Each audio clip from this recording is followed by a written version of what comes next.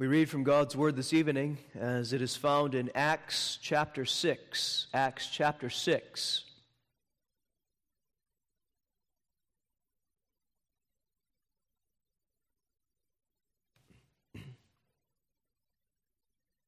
Acts chapter 6, verses 1 through 7 will serve as our scripture reading tonight as well as the text. So the first 7 verses of Acts 6. Hear the word of God.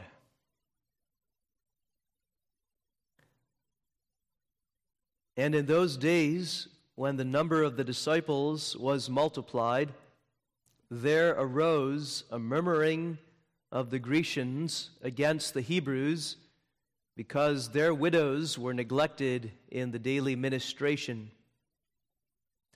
Then the 12 called the multitude of the disciples unto them and said, It is not reason that we should leave the word of God and serve tables.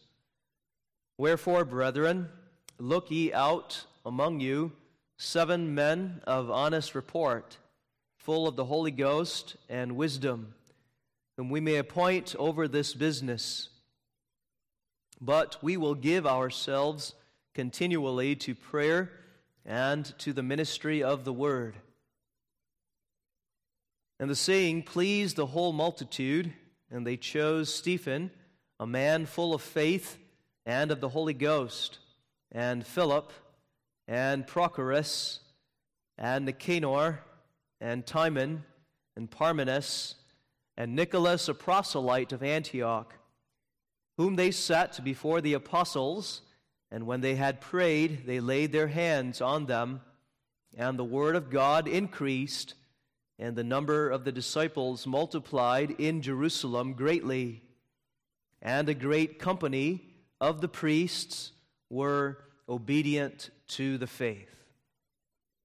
We read that far in God's holy and inspired word.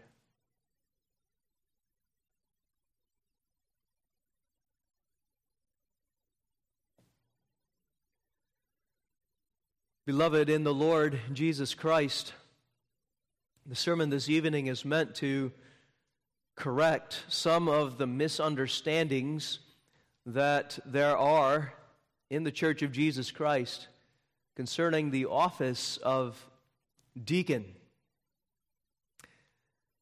Negatively, one of the misunderstandings of the office of deacon is this. There's some that view the office of deacon in this way, but it is not an inferior office that is somehow subordinate to the office of minister and elder in the church. While it is true that the elders, as rulers of the church, are to oversee and they have authority in the church, we do not have an hierarchy of offices. Minister first, and then elder and deacon. Deacons are not elder assistants. Deacons are not to be considered as elders in training.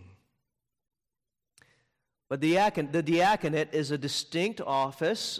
It's an office of equal value and significance among the offices in the Church of Jesus Christ. And it's a sacred office meant to reflect Jesus Christ and His mercy in particular. The second misunderstanding that I want to point out immediately is not only that it's not to be considered as an inferior office, but the work of the deacon is not primarily to take care of finances in the church. Sometimes it's understood that way. We do not elect deacons because we think that they are good accountants. They can make a budget well and keep the church financially stable. That is not the biblical reason for the office of deacon. While it is indeed true that deacons may help us in that work, and often they have such gifts to take care of finances, their primary function is to show the mercy of Jesus Christ to the needy, especially the poor, the oppressed, and distressed in the church and even beyond the church. not finances, though sometimes and often that's involved, but to show mercy. It's called the ministry of mercy. The Word of God this evening is meant to correct these and other misunderstandings and instruct us positively on the true nature of the office of deacon as we find it here in Acts chapter 6. It's a sacred office. It's an office just as sacred as the office of minister and elder. It's an office that is to show forth Jesus Christ, as an elder and a pastor may show forth Jesus Christ, so the deacon also shows forth Jesus Christ. Those men in the office of deacon are to be, as Acts 6 shows us, full of faith, of wisdom, and of the Holy Spirit. And the whole church is to understand this office, this ministry of mercy, what the diaconate is about. Perhaps as you sit here and you listen to the introduction and you think about the text and the diaconate, you as a young lady or you as a young man might think, I don't really need to know about the office of deacon so much. I'm not going to be in office of deacon, not anytime soon at least. And you might think you don't need to understand this. But the reality is the whole church needs to know and must have a vested interest in the office of deacon. Not only so that we elect to that office the right kind of men, that's part of it, but also so that we as a congregation may ourselves grow in showing the mercy of Christ. This is one of the most striking points of the text in Acts 6. It was the whole church in Acts 6 that had a vested interest in the office of deacon. And it's only when the entire church had this vested interest in the office of deacon that the church instituted an office of diaconate and supported that office and were led by that office and grew under the ministry of the deacons. We live in a country, in a community where there isn't much mercy, true mercy. In this affluent age in America, it seems like it's every man for himself, even in the church. Our own families, we go to work, we earn money, and we work for ourselves and maybe for our immediate families, and we use the things to serve self, and we have to ask the question, are we that good Samaritan? Are we seeking to show the mercy of Christ to others? Not just here and there, but a long-term mercy of Christ. Not only is it difficult for us to show mercy, this long-term ministry of mercy, but it's also very difficult for us to receive mercy, because receiving mercy is humbling. It's receiving and not trying to pay back anything, but receiving in thanks. Often we're too proud to receive that which others may give to us in their mercy. And so you see that mercy is something that is not seen as much as it should, shown, and even received. But it ought not be so in the Church of Jesus Christ. And you understand why it ought not be so in the Church of Jesus Christ, don't you? That mercy should not be rare, because the gospel is all about mercy. The gospel is about the mercy of God in Jesus Christ. The gospel is about God making himself poor so that through his poverty we might become rich. It's about God giving unto us what we don't deserve, that though we don't deserve the opposite, his wrath and his judgment, he comes in love toward us.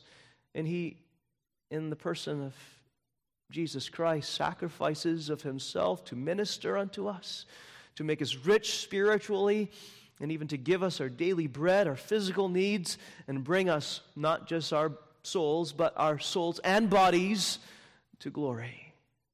What mercy. And it's humbling, isn't it? This truth of mercy. We receive this mercy of God, and we may not try to pay him back. Mercy is simply received. And then, having received the mercy of God, we overflow, don't we, in thanks? And the Church of Jesus Christ should want to show the same mercy to one another. That's what the church should be all about, because the gospel is about mercy. So the church needs to learn about the ministry of mercy, that together we may grow in showing and receiving mercy, and then the deacons may lead us in doing that ministry. Consider with me this text, Acts 6, 1 through 7, under the theme, the ministry of mercy instituted. First, the occasion. Second, the ordination. And then finally, the outcome. The occasion for the institution of that office, the ordination of those elders into the work of that office, and then finally, the outcome that we find in our text. The occasion for the institution of the New Testament office of deacon has a negative and a positive aspect, and we tend to be a negative people and to focus on the negative circumstances here, which do jump out at us. But before the negative, notice the positive circumstances, or the occasion positively in this text. First, the church of Jerusalem was a large and rapidly growing church. Verse 1, and in those days when the number of the disciples was multiplied. When we read those days should make us think, it's familiar to us, those days are the days of Pentecost.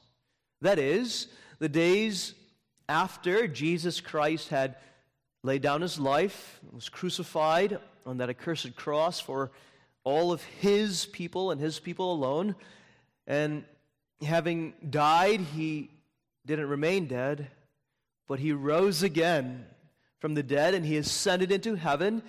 And from heaven above, he poured forth unto his church, and he continues to pour forth unto us, his church, his Holy Spirit, so that which he earned at the cross, all the blessings of salvation that he already finished earning at the cross, he now applies to us by his Spirit. That's what Pentecost is all about. In those days, we read in our text, Jesus is pouring forth his Holy Spirit to apply the blessings of salvation that he had earned. And in Acts 2:41, we read this about the result. And the Lord, that's the Lord Jesus Christ, as he pours forth his Spirit, the Lord added to the church daily such as should be saved. The cross was effectual. That's what that text is saying. Jesus had indeed earned all of salvation for his elect people, such as should be saved. And so now he is, in those days and now, gathering those people that he had died for into the church, converting their hearts by his Spirit, turning them into repentance and faith. And that church grew. The number, verse 1 of our text says, the number of the disciples was multiplied. It was literally multiplying. It was continuing to multiply. And be impressed with that. In the church of Jerusalem, remember on Pentecost, there were 3,000 that were converted on Pentecost itself, on that day, when the Spirit was first poured out. And then a few days later, when Peter and John went to the temple and healed that lame man, remember, at the gate beautiful of the temple, and then Peter preached the gospel to them, 5,000 men, we find in Acts 4, were converted under the preaching of Peter. So the church in Jerusalem, it's hard to even imagine, was about 10,000 strong and growing. The second positive circumstance of this text is that the membership was diverse. The membership was diverse. Not only was the church large and growing, but it was diverse. Now, of course, in Jerusalem, that church was mainly made up of Jews or Hebrews. Text mentions Hebrews too, Jews. But in Acts 6, we find the word Grecians. Literally, Grecians are Hellenists, those who had been Hellenized or made Greek. These were still people of Jewish blood and descent, but they had adopted a Greek culture, a Hellenistic culture. So they wore Greek clothing, they spoke the Greek language, they followed lots of Greek customs, they ate Greek food. And of course, the legalistic Jews in those days would criticize the Grecians often and consider the Grecians liberals who weren't living antithetically. And that was certainly the case for some of these Grecians. They were living like the world, and the Greek world of that day.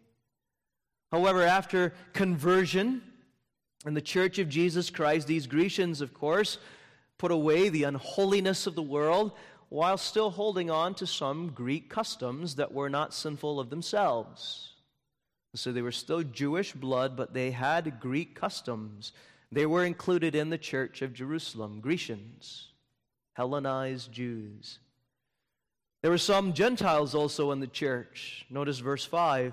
The last deacon is named Nicholas. A proselyte is described, a proselyte of Antioch. As you know, proselytes are Gentiles by descent, those who had been converted unto Judaism and now are added to the church. He was a Gentile, and there were probably others with him who were Gentiles. For as you know, on the day of Pentecost, there were people from other countries present in Jerusalem. So there were Jews, there were Grecians, there were Gentiles, and I say it's a diverse church. Also to point out, remember that there were people of different economic statuses. There were those who are economically of a higher class, of a middle class, and of a lower class. We find the widows there. And remember, we're still in the positive circumstances. Sometimes we think of those who are of a lower class economically, poorer, as a burden. No, they're not a burden on the church. It's a good thing, an opportunity where God's people may share their gifts one with another in the church. You see, the crucified, risen, and ascended Lord Jesus Christ was gathering unto himself a universal church already in Jerusalem, where there was neither Jew nor Greek, bond nor free, male nor female, but all one in Christ. Galatians 3:28. So the occasion positively was that the church was large and growing. It was already a diverse church. And thirdly now, and most importantly about the positive occasion, the church was already benevolent. And the church was already interested and engaging in the ministry of mercy. You find that in those words, daily ministration in verse 1. Now, of course, we'll get to the negative. It's mainly negative. It points out a negative, the sentence does, because their widows were neglected in the daily ministration. But notice, there was a daily ministration. There was already, before the establishment of the official office of deacon, a daily ministration. Every day, there was ministry being done in the church already. The people were already caring for the poor and the needy every day. In fact, the word ministration has the word minister in it, notice. And I said before one of the songs this morning that the word deacon means minister or servant. The people were already doing the work of the deacon, the ministers of mercy, daily in the church. And now look at another word in the text that helps us see that the church was benevolent already. The word disciples. Disciples. It's mentioned in verse 1 and verse 2, the members of the church now. Not the 12 apostles, but the members of the church are called disciples. Verse 1, the number of disciples multiplied. And verse 2, then the 12 called the multitude of the disciples unto them. You see, they're the members of the church. All the members of the church, not just the office bearers, are called disciples. Disciples, children, as you know, means followers of Jesus Christ. They're followers of Jesus Christ. Those who believe in Jesus Christ, rest in Him, and then out of thanks, they follow His instruction and His example also. And that's important because remember that the gospel, the ministry of Jesus Christ, was all about mercy. The gospel of Jesus Christ was this, summed up in Mark 10, verse 45. Even the Son of Man, Jesus Himself said, the Son of Man came not to be ministered unto, there's that word, that is from the same root as deacon, not to be ministered unto, but to minister and to give His life a ransom for many, Mark 10:45.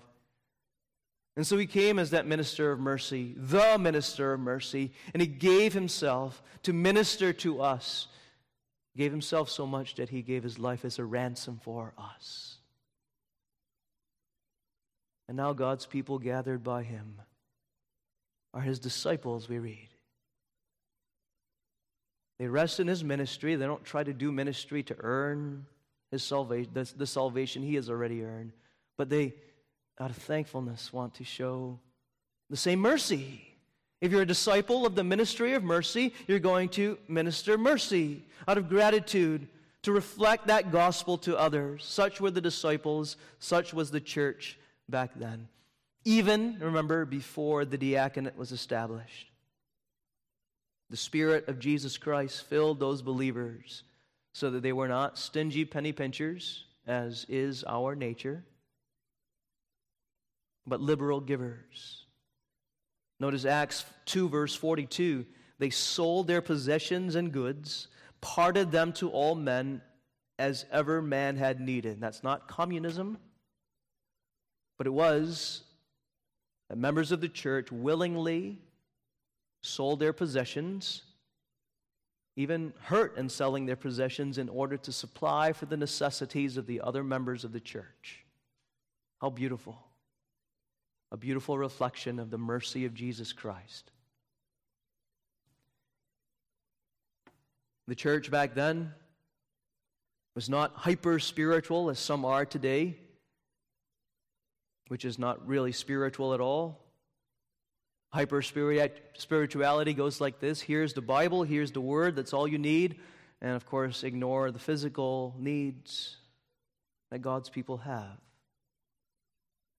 Or a twisting of the true doctrine that Christ's kingdom is a spiritual kingdom that happens in Reformed circles. Since Christ's kingdom is a spiritual kingdom, some say, they twist it and then we don't have to care for the physical and the mental and emotional necessities of God's people who are hurting. No, our Savior shows mercy to us, soul and body. He cares for us, soul and body. He supplies our spiritual bread, that's the most important, but He also gives us our daily bread. And that's what the church is to reflect to others as well. This was the healthy church in Jerusalem. Not a perfect church, as we'll see in a moment, but a membership that was already engaging in the ministry of mercy. And the application for us, for you as a church here, is this: a robust, healthy diaconate, faithful in the ministry of mercy, is the fruit, is the result of a membership already understanding the ministry of mercy themselves and zealous in it on their own. The church was not perfect, though. There were a couple of negative circumstances, part of the occasion here. First, verse 1, there arose a murmuring of the Grecians against the Hebrews. Remember, the church was multiplying, it was growing, it was diverse, it was benevolent, but it was full of sinners. Still with totally depraved, sinful natures. And one of the besetting sins that came forth from the church and the hearts of these depraved natures in the church of Jerusalem was the same kind that comes forth from our own hearts, the sin of murmuring, the sin of gossiping, the sin of backbiting, complaining. The Hellenized Jews, notice that their widows, the Grecian widows, were neglected in particular. So instead of bringing their concerns to the leaders of the church or to the specific Jewish people that they thought were neglecting their Grecian widows, they let their tongues wag. They let the fire of their tongue spread, so that there began a forest fire, as James put it, in the church. They let the poison of asps, which is under all of our tongues by nature, spray to criticize and to backbite, to ruin the reputation of others, of leaders, of Jews in particular around them. Were the Grecian widows neglected? Certainly. Was it because they were Grecian? Was it some sort of discrimination against those of a different culture? That's not anywhere in the text. But it certainly was spread. Was it true that it was only the Grecian widows who were neglected? No, not necessarily. The church was very big. There were probably Jewish widows and other people, other needy people who were neglected, but of course, that must have been spread. Was it even intentional? Was it out of spite that these were neglected? Probably not. And yet, the murmuring spread. It's not the main application, but it's a necessary application, beloved. One of our besetting sins is murmuring, gossip. Reformed churches, for some reason, are known to have a lot of gossip. It should not be. If you notice, deacons and elders or minister engaging in the work of the office, and you notice that they have made a mistake, they have sinned, they've done what is wrong, they've made a decision that you don't agree with, you will see that. They're weak men. Remember, you are not to murmur, you are not to gossip, you're not to spray their mistakes everywhere, this way and that. A hypercritical spirit is a problem in all of us. Are you called to bring your concerns to them in a proper manner? The second negative circumstance we find here is an improper division of labor. An improper division of labor. The problem was not, the text does not say, spiteful neglect of Grecian widows, but the problem was that the present church leaders could not do all the work to care for all the needy in the church. The present church leaders, remember, were the apostles, they were the elders back then. And in spite of the Holy Spirit's supernatural empowering of them to do a lot of work, they still were limited, weak, finite men. And so they say in verse 2, it's not reason that we should leave the Word of God and serve tables. We're going to have to leave the Word of God if we're going to try to also do the work of the deacons. And here we find the primary work of the pastor, or the teaching elder of the church. He's to dedicate his time, his best mental powers to the study of the Word and the preaching of the Word and the teaching of that Word. And, don't forget this, verse 4, prayer. We will give ourselves continually to prayer. Prayer for each of the members in particular. Prayer for the church. Earnest prayer. The ministry, the pastor is in charge of prayer and the Word. And the minister must make that his priority.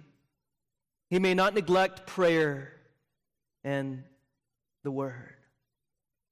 But the pastors of the church in Jerusalem back then were feeling, probably like many pastors in the PR churches today,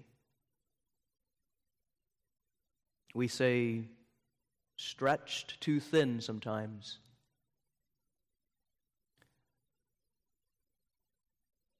Perhaps trying to preach and pray and take on the deacon's work and the elder's work.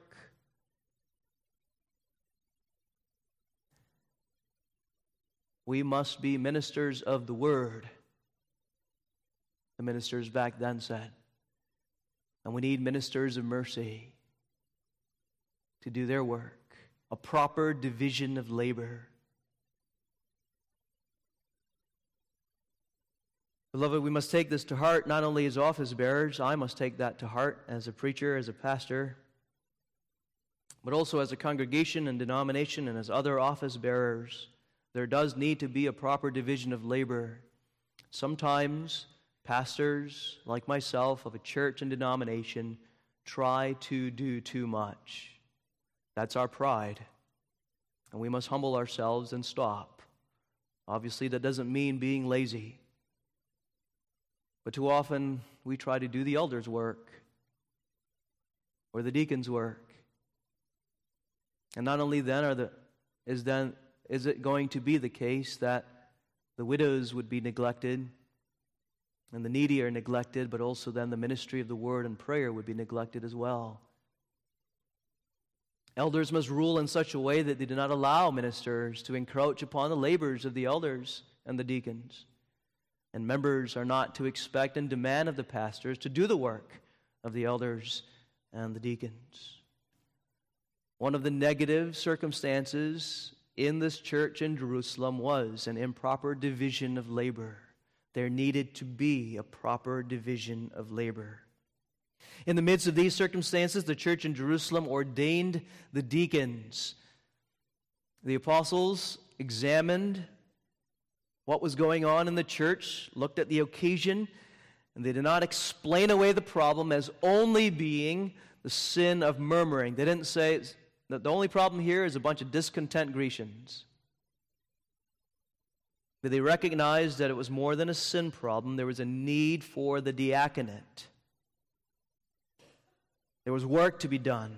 Notice verse 3. Wherefore, brethren, they said, look ye out among you 7 men of honest report, full of the Holy Ghost and wisdom, whom we may appoint over this business.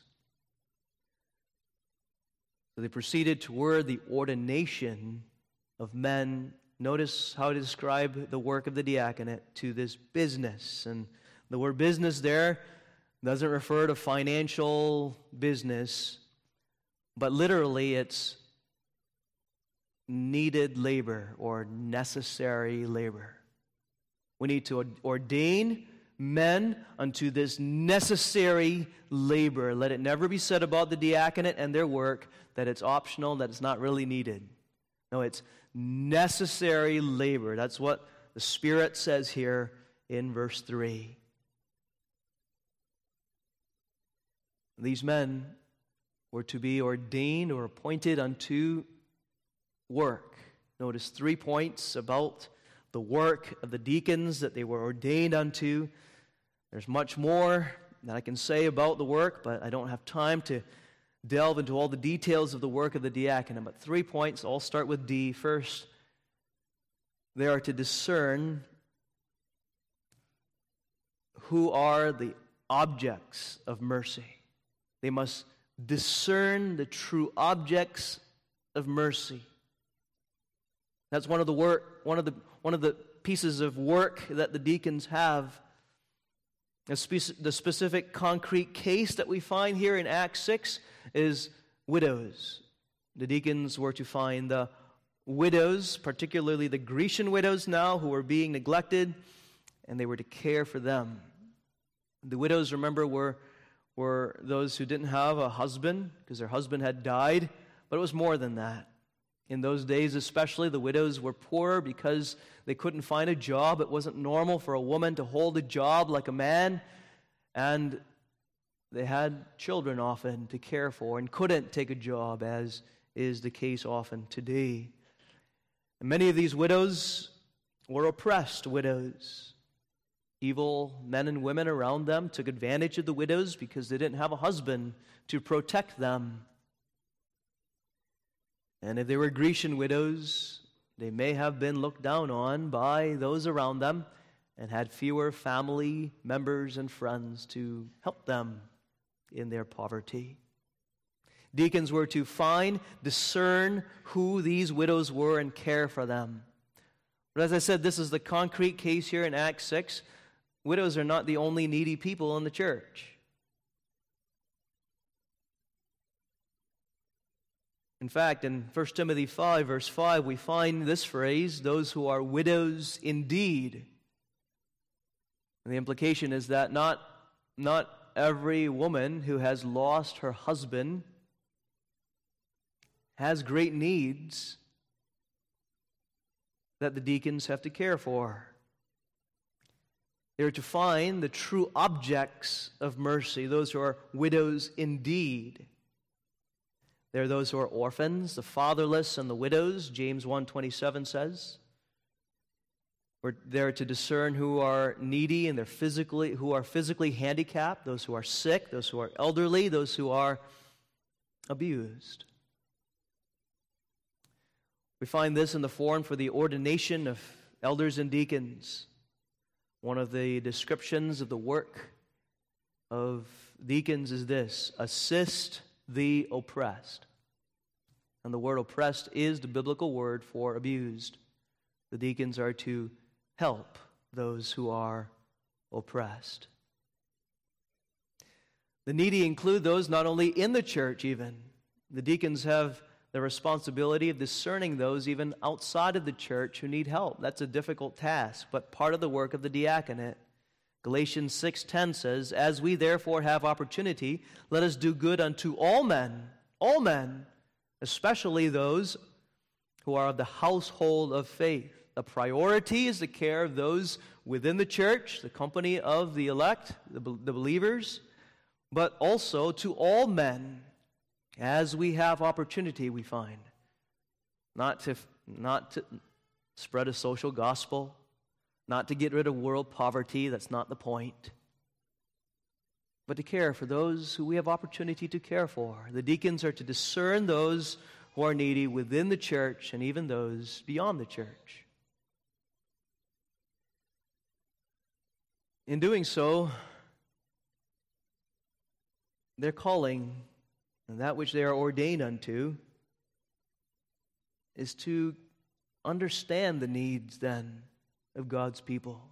And to understand the needs of God's people, they have to be proactive in getting to know the congregation and the community, and in knowing them, know who the needy are and how they can help. You see, that is where we come back to the gospel of Jesus Christ. If Jesus were to sit back as the minister of mercy, and if he were to just wait until we told us his need, or our need, if he were to wait for us to tell him our needs, to bring to him our concerns, and to make a special request of him, if you were to wait for that, would we ever come to him with our needs? The minister of mercy, Jesus Christ, came to us. He works in us to see our need, and he works in us to see our needs so that we turn to him in prayer. As representatives of Jesus Christ, the deacons then are to seek out those who are needy, discerning them. Second, the work of deacons involves distribution to meet the specific needs. So now, distributing to meet the kind of needs that the people have. The Belgian Confession is helpful here in Article 30, describing the work of the diaconate, that the poor and distressed may be relieved and comforted, and then notice this phrase, according to their necessities. Notice that not everyone needs cash. And even those who need money need more than money.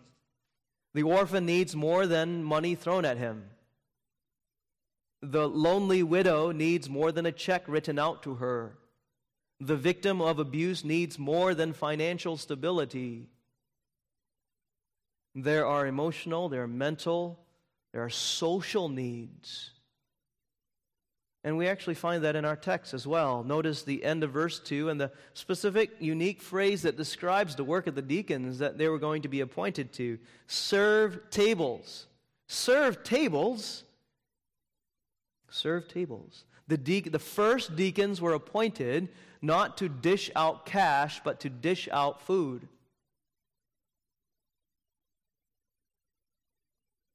And they were the ones that did it personally. They came to the tables. They served the tables. They set out the food. They served the food. They probably visited with the people that they served the food to, and they probably cleaned up afterward.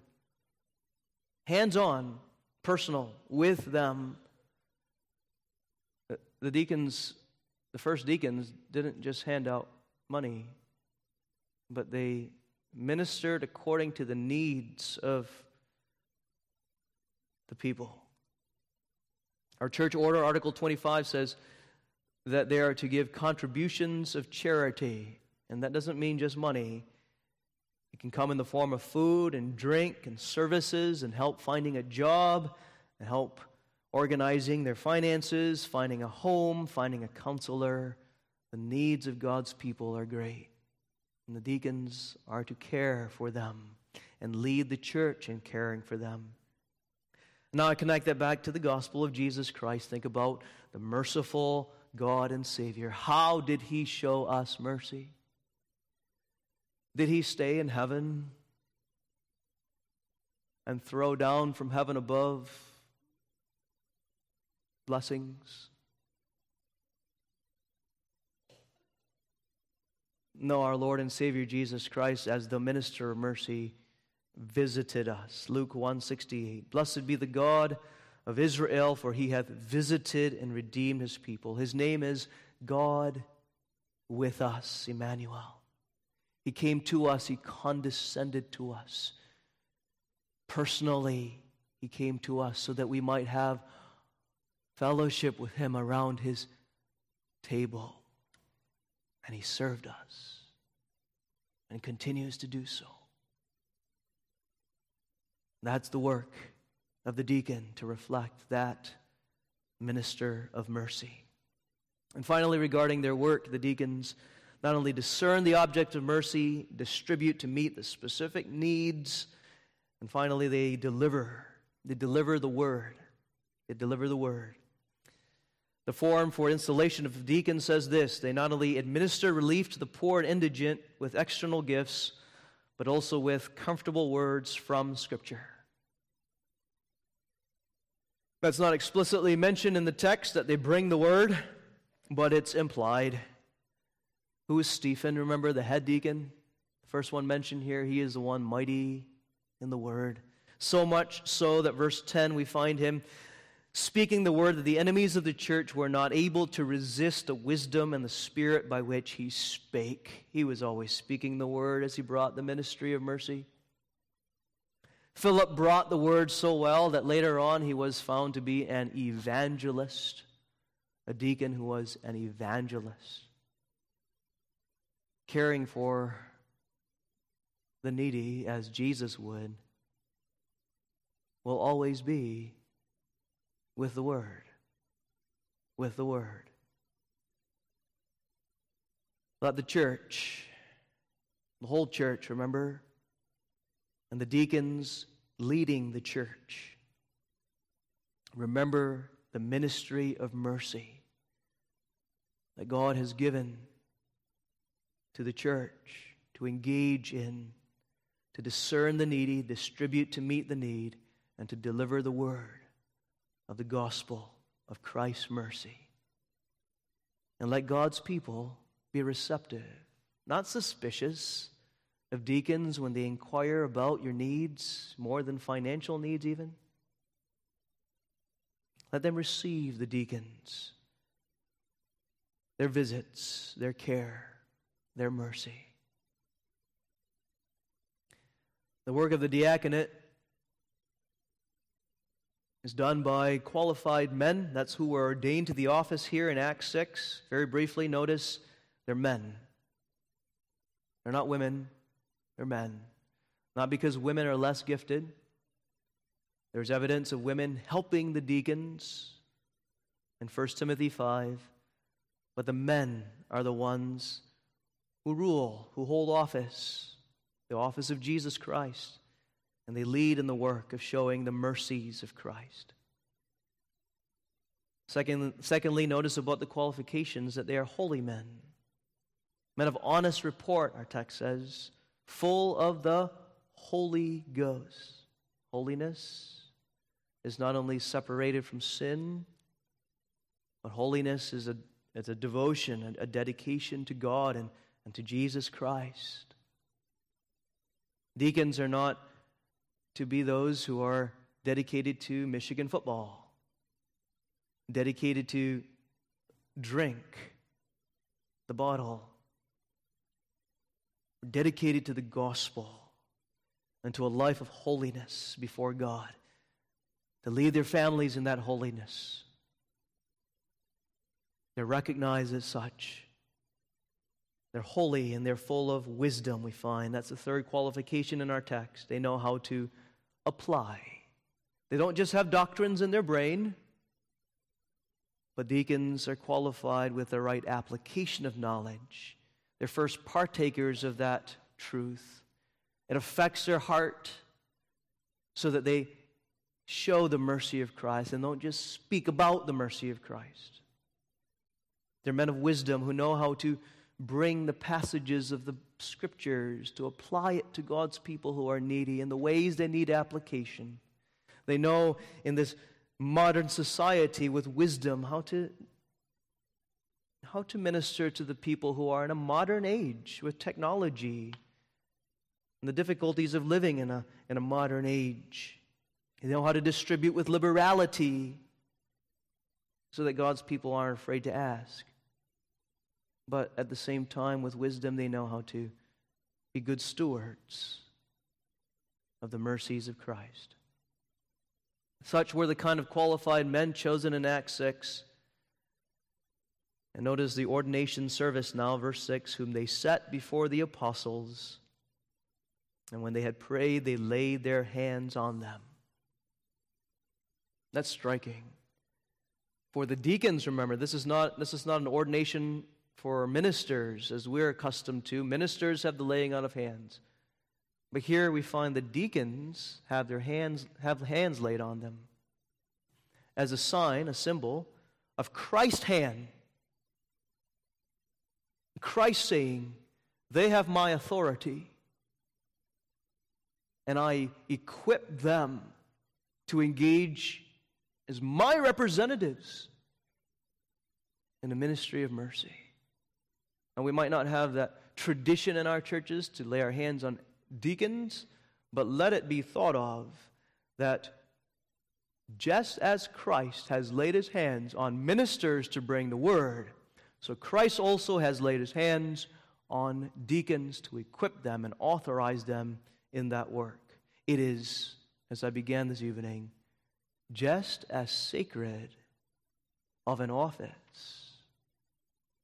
as the minister of the word, the ministry of mercy. The outcome is striking. The word of God increased, verse 7, and the number of the disciples multiplied. And a great company of the priests were obedient to the faith. The church grew. That sums up the outcome. The church grew numerically. The church first grew spiritually. The word of God increased. That is to be attributed, at least in part, to the deacons' labors directly. Remember, they brought the word. They always brought the word, the gospel of Jesus Christ with them. And with the word brought to those in the church and those beyond the church, God's people were strengthened in the faith and were gathered. Not only was the church increased spiritually with the work of the deacons directly, but remember, as the deacons engage in their work, the apostles and the ministers of the word could be more efficient in their praying, in their making of sermons, in their disseminating of the word more widely, and more were gathered.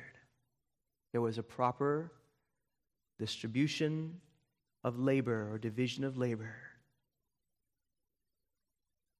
Striking, because the church prospered in evangelism and missions when there was a robust diaconate. I sense in our churches there's a growing interest in missions and evangelism, and I'm very thankful for that. And we might ask the question, well, how can we improve in the work of missions and evangelism and spiritual strengthening and gathering of God's people? Well, here is one surprising answer. Let the church have a vested interest in the ministry of mercy. And the deacons lead in that. And one last detail about that church growth: the hardest of hearts were converted. Verse 7, a great company of the priests were obedient to the faith. You remember who these priests were? Remember Caiaphas? You remember Annas? The priests were a group of people under the leadership of these corrupt high priests. They were the ones who held an illegal trial.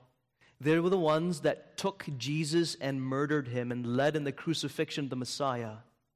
The priests who were supposed to reflect the merciful high priest Jesus Christ, the priests were hypocrites in that day, and they instead killed the Messiah they were supposed to reflect.